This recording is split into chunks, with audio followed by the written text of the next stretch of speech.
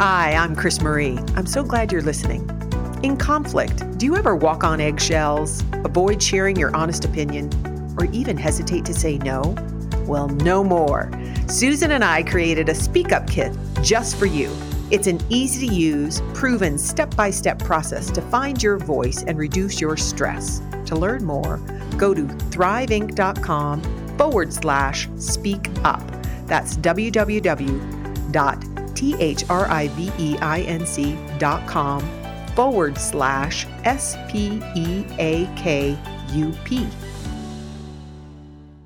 Hi, I'm Chris Marie Campbell. And I'm Susan Clark.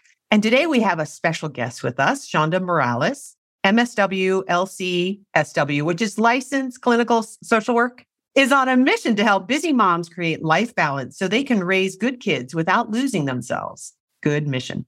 Founder of Breathe Mama Breathe and Company, she offers group coaching programs and workshops for busy moms. As a psychotherapist, coach, and award-winning author, Shonda believes moms run the world in spite of the patriarchy, which I totally love, and that when moms thrive, children thrive, and the whole planet wins. Shonda lives in Pennsylvania with her husband and 2 kids, loves to play outside, endeavors to practice what she preaches, and is perennially fascinated by what makes people tick. So welcome, Shonda. I love it. Thanks. So happy to be with you. Yes. Maybe you can tell us how you even got interested in this, helping busy moms thrive. Yeah, personal experience. Usually what we teach and we write what we need to learn. So there you go.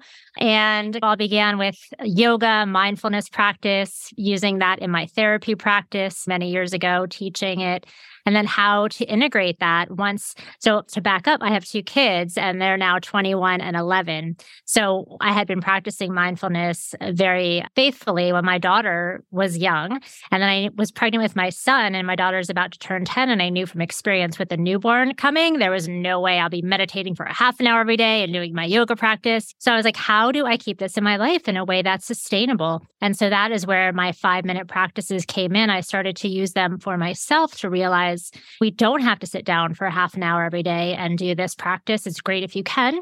There are many phases and seasons in our lives where we can't. And so how do we bring it in 1 minute, 5 minutes a day?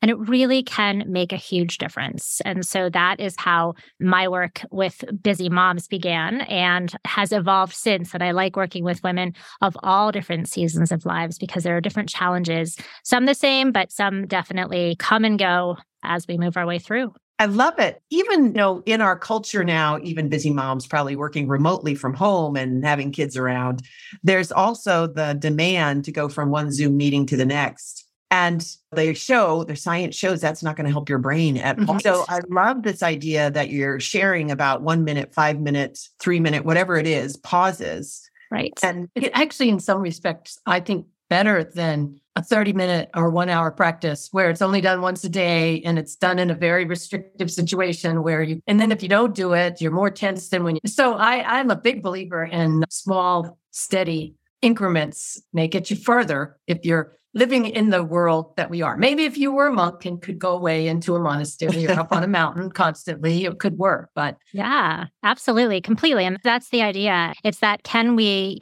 check in with ourselves a little bit in the beginning of our day to just get that barometer, that test how things are that day, and then interrupting this automatic pilot that we're on, that hamster wheel of nonstop motion that we tend to run on, especially as busy working professionals. We get up, we fly out of bed in the morning, we have our coffee, and it's go until we crash into bed in the evening. And I say either fall fast asleep or stare at the ceiling with insomnia. You pick.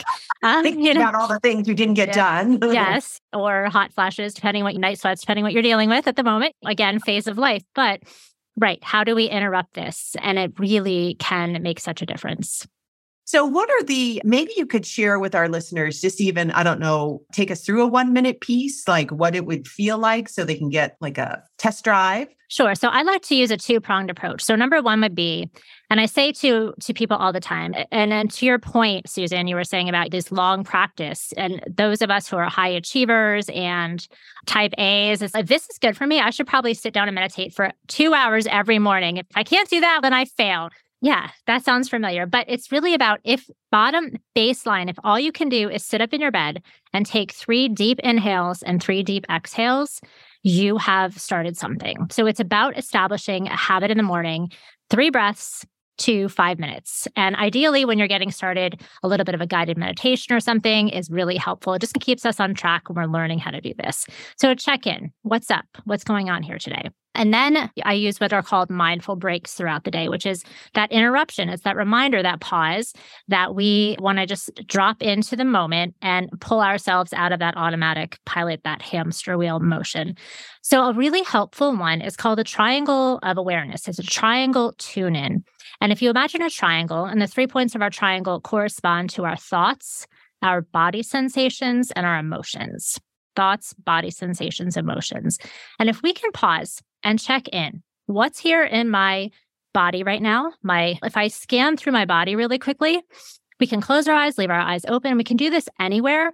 I might notice like, whoa, my shoulders are up by my ears. Whew, I got 6 inches, I can drop them. I'm tight in my back, or I feel pressure in my chest, or I feel a lump in my throat. We notice all kinds of subtle sensations. So that's body sensations.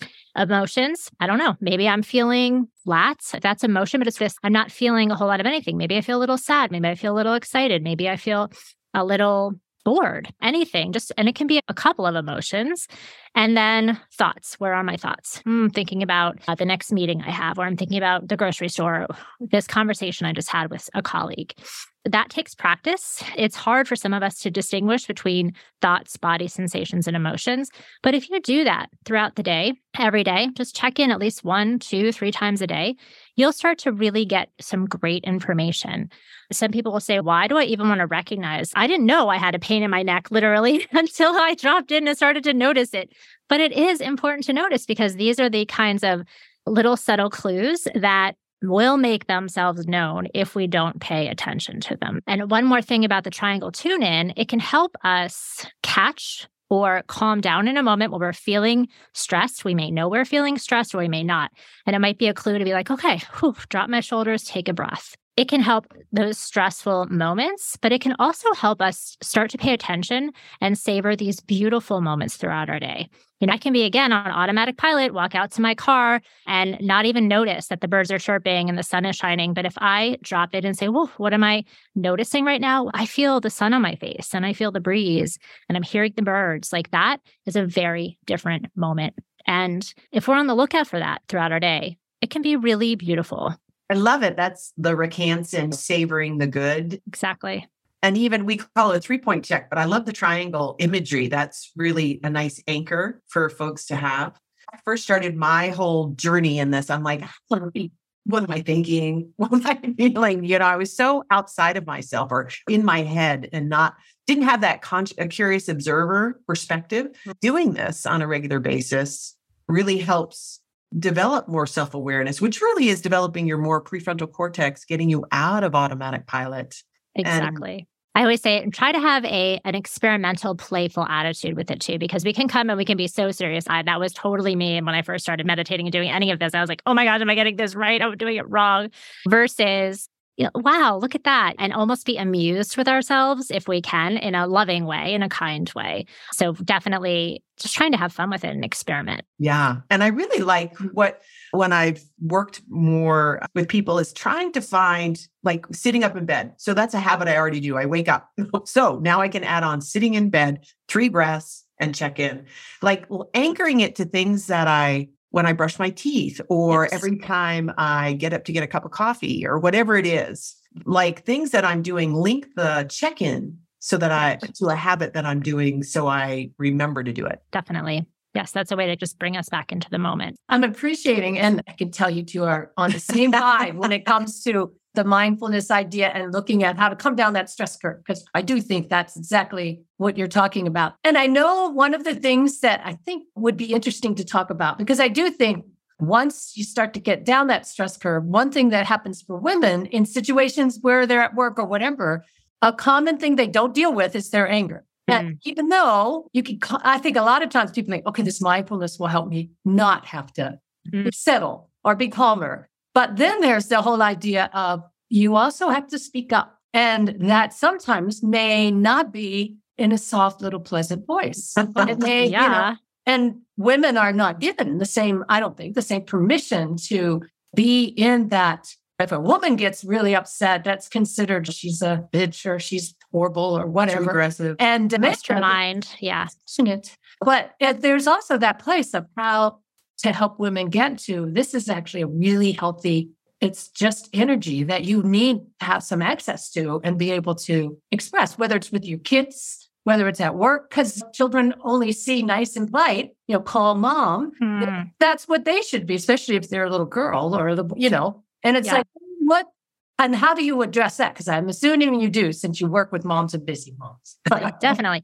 Yeah. And it's a great point because part of this is calming ourselves down if we need to be calmed down. But I teach a lot about life balance. Now, sometimes that does not mean we are calm all the time, because it means as best we can, we're in this relatively calm state. That's ideal because then, like you're saying, our prefrontal cortex can work more efficiently. But then it's okay, great. But now what? What's needed? And it's part of recognizing, part of this is first recognizing, I have 3 types of mindful breaks. There are breathe breaks, becoming breaks, and balance breaks. So the breathe are for when we need to calm down and have this insight. The triangle tune-in is a great example of that. And then there are becoming breaks, which is, okay, I need a little confidence. I need a little assertiveness. I have a new role at work and I'm feeling imposter syndrome. How do I boost this?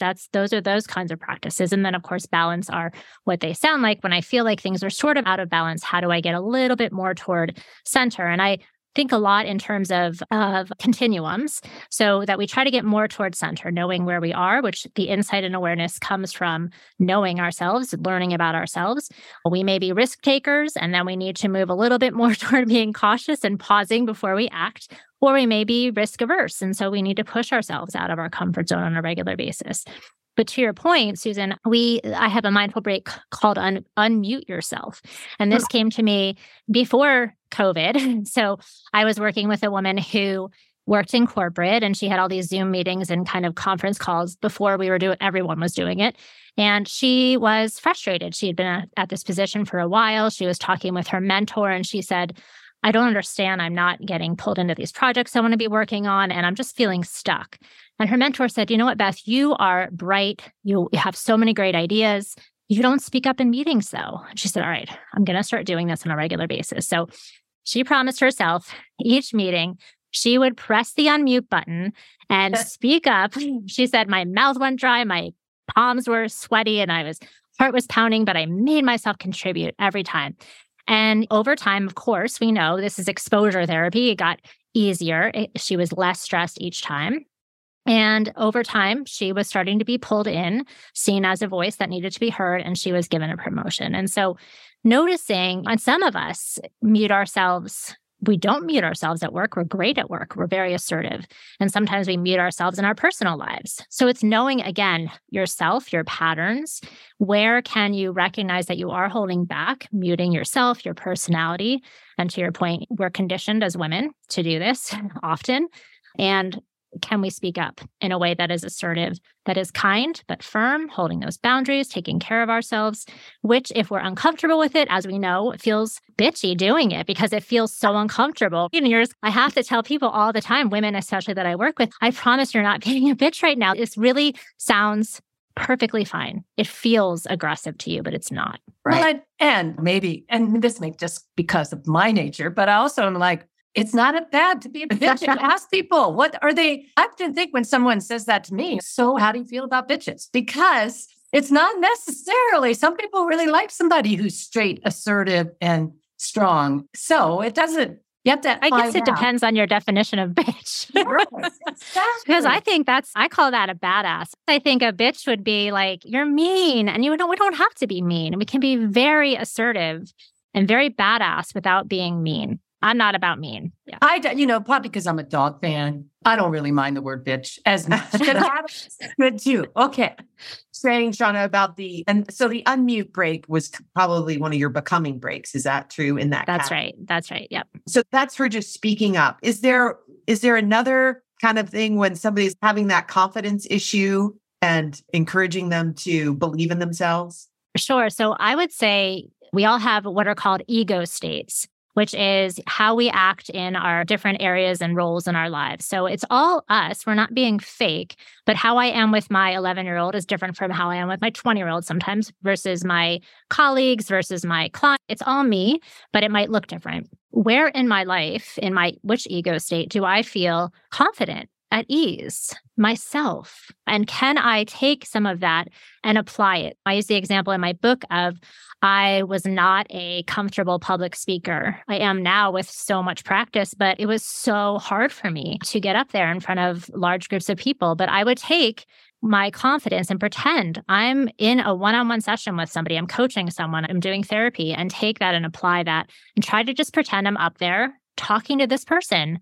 I can totally do that. That is easy and fun and engaging for me. It's not seamless. It's not magic, but it does help us apply a little bit of that. I love it. And letting yourself learn. I think so often busy people tend to want, can you give me the magic pill? I don't have slow down. And all of this, we're dealing with our limbic system, which is like needs practice and repetition and trying things and learning and failing. And it's not even a straight line.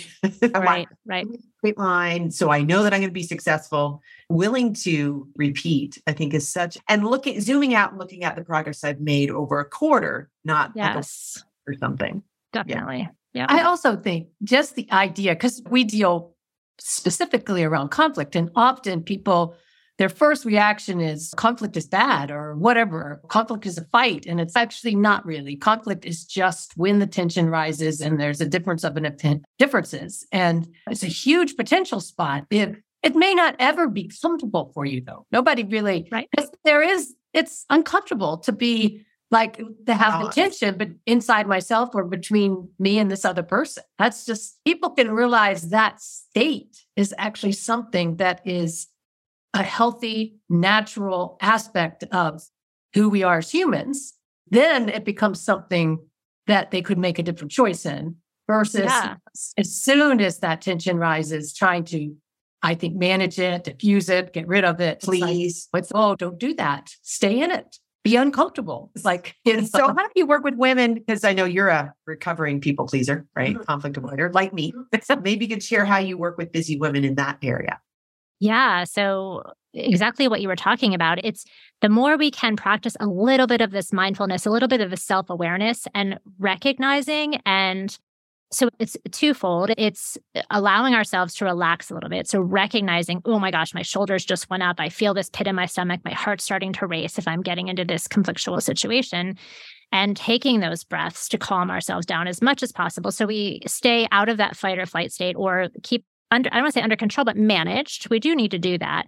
And then to say, it's okay that it's here. This means I care. I use this with my son who plays basketball. It's get nervous, get stressed before a game. It's going to make you perform better. So it means you care. It's okay that it's here. And the other person's probably feeling it too. Can I open up to the listening, to really trying to understand? And when it becomes about the other and we're trying to collaborate and we come with that attitude, then it releases some of this feeling, that discomfort or the in fight or flight, which is protective. It's there to serve us. It just can take over and not be in service any longer if we're not aware of it and managing it. For myself, as a therapist, and I could have like conflictual couples counseling sessions where I would just be like sweating. Oh my gosh, how do I manage this in the beginning? And now I can walk away from a session and be like, whoa, I feel a little bit of that in my pits, but I definitely was in it and I was using these tools and I was there. So I do feel it still ramps up after 25 years a little bit, but it's like a 1 or 2 versus an 8 or 9 on a scale of 1 to 10. And so I've learned not to fear it, that it's okay, that we all care. And how do we keep it relatively managed? So we can use that part of our brain that can actually have us be receptive and think clearly. I love it. I think you're normalizing the experience here. The other person's probably feeling this way. Yes. And connecting into what is happening here and how can I basically be a good parent to my body and have it relax and know that I'm here. You're not alone. And then shift to the curiosity, the listening and understanding. And Can I stay? Is the other piece, because depending who we are, right? Either we're going to fight or flee or freeze, of course. Those of us who are conflict avoidant, it's, I'm going to run out of here. This is super uncomfortable. Or we make a joke, deflect, all kinds of tools we use. Or we get aggressive, or we freeze. So can we, again, come back to, if we're really focused on the other person, what are they trying to let me know? What I'm trying to really understand. It takes some of that off of us. We talk a lot in the couples work we do about the magic question. And it actually works in business teams too. Like when people are stressed and going, instead of just continuing on, really taking the time, slowing it down, don't make a decision. Usually don't have to make a decision as fast as you think. Even in business, people think they're doing life or death things, but most of it not. They're only a people that are. And asking the question, why is this so important to you? You maybe even asking myself, like, well, I get really stressed out. I might be more of the type that, what's the fight? And it's, if I just stop and ask, like, why are you fighting? Like, why is this so important to you? It helped me settle. And then it definitely helped me get more interested in, obviously it's important to them because we're going right up against each other. Why is it so important to them? And often we found that to be a great way to help people understand themselves, but also get curious about the other person. Yeah, it drops right into our values almost, right? Of kind of what do I really value? And Marshall Rosenberg's work, which I'm forgetting, the nonviolent communication, of kind of what is that universal need of the other person? What are they really needing? What am I really needing? And I know for me, I really resonate with, can I stay? Can I breathe? The breathing, and I feel my feet in my seat and even scooch back because, I'm like, oh, wait a minute. I can just lean back in my chair, which gives me more agency. Like I have a choice here. So we stay and then find what is happening rather than just escaping. Where am I in all this? What do I think? Depending on who we're in conflict with and how safe it is, we can also just name it. Ooh, I'm feeling really triggered, overwhelmed, stressed, angry, avoidant, whatever right now. And so that can really, people can hear that. Yeah, I think that's really important. If you do decide to step in and be more vulnerable, don't make it like, we're all getting defensive here, but actually say, I know I'm feeling defensive and I'm uncomfortable. And that can begin to normalize that it's okay to be vulnerable. Because I do think our culture has, and we talk about this sometimes, violence attached to anger. And often people, and they are not the same thing. And it actually helps if you can be in a space where someone may be raising them. Chris Marie grew up with an angry colonel. He would be violent. And I can speak very passionately to her about something, even something I'm excited about. And I could see like it triggers that old response. And I think it's been helpful over the years. Wait a minute, know the difference between maybe you need more space. Maybe you need more space. This is not a moment where violence is happening. And I often spend time with people trying to help them. Just because somebody has a strong, sharp voice, check. Are you safe? What do you need to be safe? Because it may not be that they have to stop whatever they're doing. You just may need a little more room. But that separation may help you be able to show up and be present and say something that would be helpful versus just go into the reaction. Because I think it used to be, you have to change for me to be okay. Yeah. But you have to calm down or talk differently, which is really quite controlling. But I do think there is some meeting in the middle of this, right? Is can you bring your tone down? Because even your tone triggers my anxiety. Mm-hmm. And I will work on recognizing that is what's happening and working on managing that. So it's, it's very different. If Chris Marie says to me, I'm uncomfortable, I get interested in that. I don't want you to be uncomfortable. But if she says you're angry and it's just not, you got to calm her. I don't really have the same curiosity. That's right. That's right. I can't imagine why. And those things happen. And I totally agree. When we can actually give each person some room and understand what's going on for you, then I have a little different response to, and so do you. So, yeah. Shonda, so you have breathe, becoming balanced. Anything else that you want to get little tidbits before we move into closing for our listeners about how you work with women, busy women? I think it, like I mentioned, it's two-pronged. So if you can get up in the morning, check in with yourself, get your temperature for the day. And the more we do it, the more we can recognize, what am I needing today? What am I craving in this moment? Is it a rest kind of day? Like, how do I bring myself a little bit more toward balance? And let me just back up to say, when I talk about balance, some people will say there's no such thing. That's BS. It's impossible. But I define it as a gentle, ongoing recalibration of our priorities over time. So it is not this perfect state that we reach, that we ever get to, and then we stay there. That is obviously not true. It's the best we can getting back to a little bit more of homeostasis in whatever we're talking about in our lives. So these little incremental micro action steps we can take, but we want to be intentional about it, because if we're not aware, if we're not waking up and checking in with ourselves, we're throwing spaghetti at the wall, we're putting out all the fires that come our way. We're just reacting. It's not intentional. So as best we can throughout the day, we're checking in, we're using these mindful breaks to calm ourselves down a little bit, but it's also awareness and then what's needed next to get me a little bit more in toward balance. And so sometimes in our lives or days that will be, I need to rest, whatever that looks like for us. And some days it's, I'm bored with life right now. Like I need something energizing, whether it's play or a project, or I need to connect with someone, or I need to give back. So it's these gentle shifts and ongoing recalibrations over time that will just help us. And I see that sort of this upward spiral of growth is what I call it, that some days we need a breathe break, a becoming break, a balance break. But if we keep using those, we will grow upward. Yeah, as we go along. You're helping people increase their capacity, manage themselves, work with their own. I have to say, you remind me of Ted Lasso. I'm sorry. Well, thank you. No. I know. And in one of the latest episodes, Trent, who's the reporter who's with them, is saying, "Oh my gosh, Ted, you do all these, it's not the plays. You've been doing this for 3 years, which is these invisible little things that create trust and support." Yeah. Yes. And even asking the question, what's needed here? He has the team. And so the team joins in and does good things. So you're helping people become more like Ted Lasso. Oh, that's Lasso. Thank you for that. I love that show. Who doesn't? Yeah. Now, Shonda, how can people find out more about you, connect to you, learn about your work? Sure. I'm at shondamoralis.net, and that's ShondaMoralis.net. I'm on Instagram, LinkedIn, Facebook, and I love to connect with people and say hello. And you can check out my books. I have courses for moms, and I do speaking engagements as well. Excellent. You've been delightful. And I love your little mini, how to make small, big changes over time. It's great to be with you.